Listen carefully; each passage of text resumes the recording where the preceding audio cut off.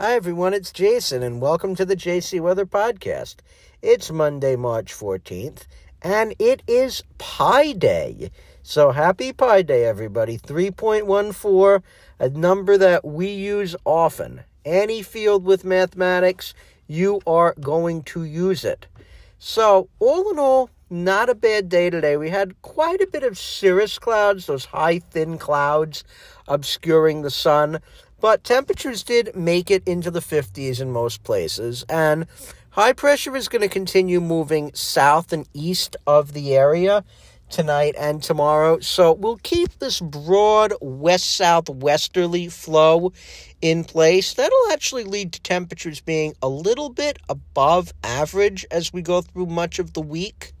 So for tomorrow, going with mostly sunny conditions, and highs will be in the low 60s in and around New York City, but as you go towards the East End and the South Shore, temperatures could be kept in the low 50s, and Tuesday night will be dropping back into the low 40s with some clouds arriving. Wednesday looks like another nice day, maybe even a bit milder. We're going to have a cold front go through in the morning, but any cold advection is going to lag, so we're going to have downsloping winds, and the whole area could very well be in the mid-60s Wednesday afternoon, and lows will drop back into the mid-40s Wednesday night.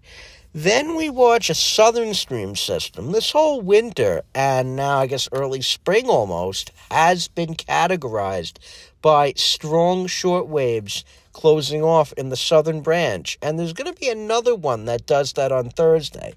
And right now, it looks like it's going to have just enough oomph to skim parts of the area with some rain showers.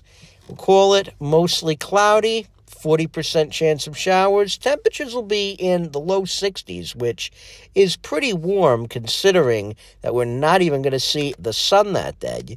And it will be dropping back into the upper 40s. Now, Friday looks like the day where we're going to get the warmest. We're going to have the best mixing. We'll call it mostly sunny. I think many locations may be in the low and mid-70s. Of course, across eastern Long Island, that might mean more like the low and mid-60s. But we are going to be watching a cooler and wetter pattern set up for the weekend. But this warm weather, it's just a taste of what's to come. We're going to take a look at summer. So, as we move past the equinox and we continue to venture into spring and then summer, it looks like a little girl is going to be influencing our weather. And her name is La Nina. La Nina, for those of you not versed, is cooler than normal water temperatures near the equatorial Pacific. And you say to yourself, is that really going to make a big difference here? And the answer is yes. We know all the havoc that El Niños can wreak on a season. So we're going to be looking at generally above average temperatures and below average precipitation this spring. So in other words, a warmer, drier spring. It may even feel like summer at times if this pattern continues. If La Nina does continue through the summer, we would again see below average temperatures and precipitation being below average for the area.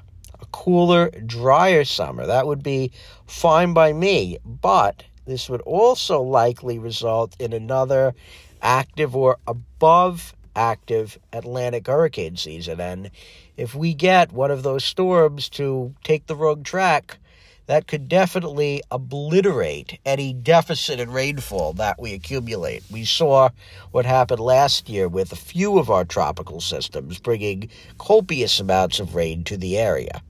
I'm Jason, and thank you for listening. You can find out more by going to jcmeteorologicalservices.com or on Facebook at JC Weather NYC in Long Island.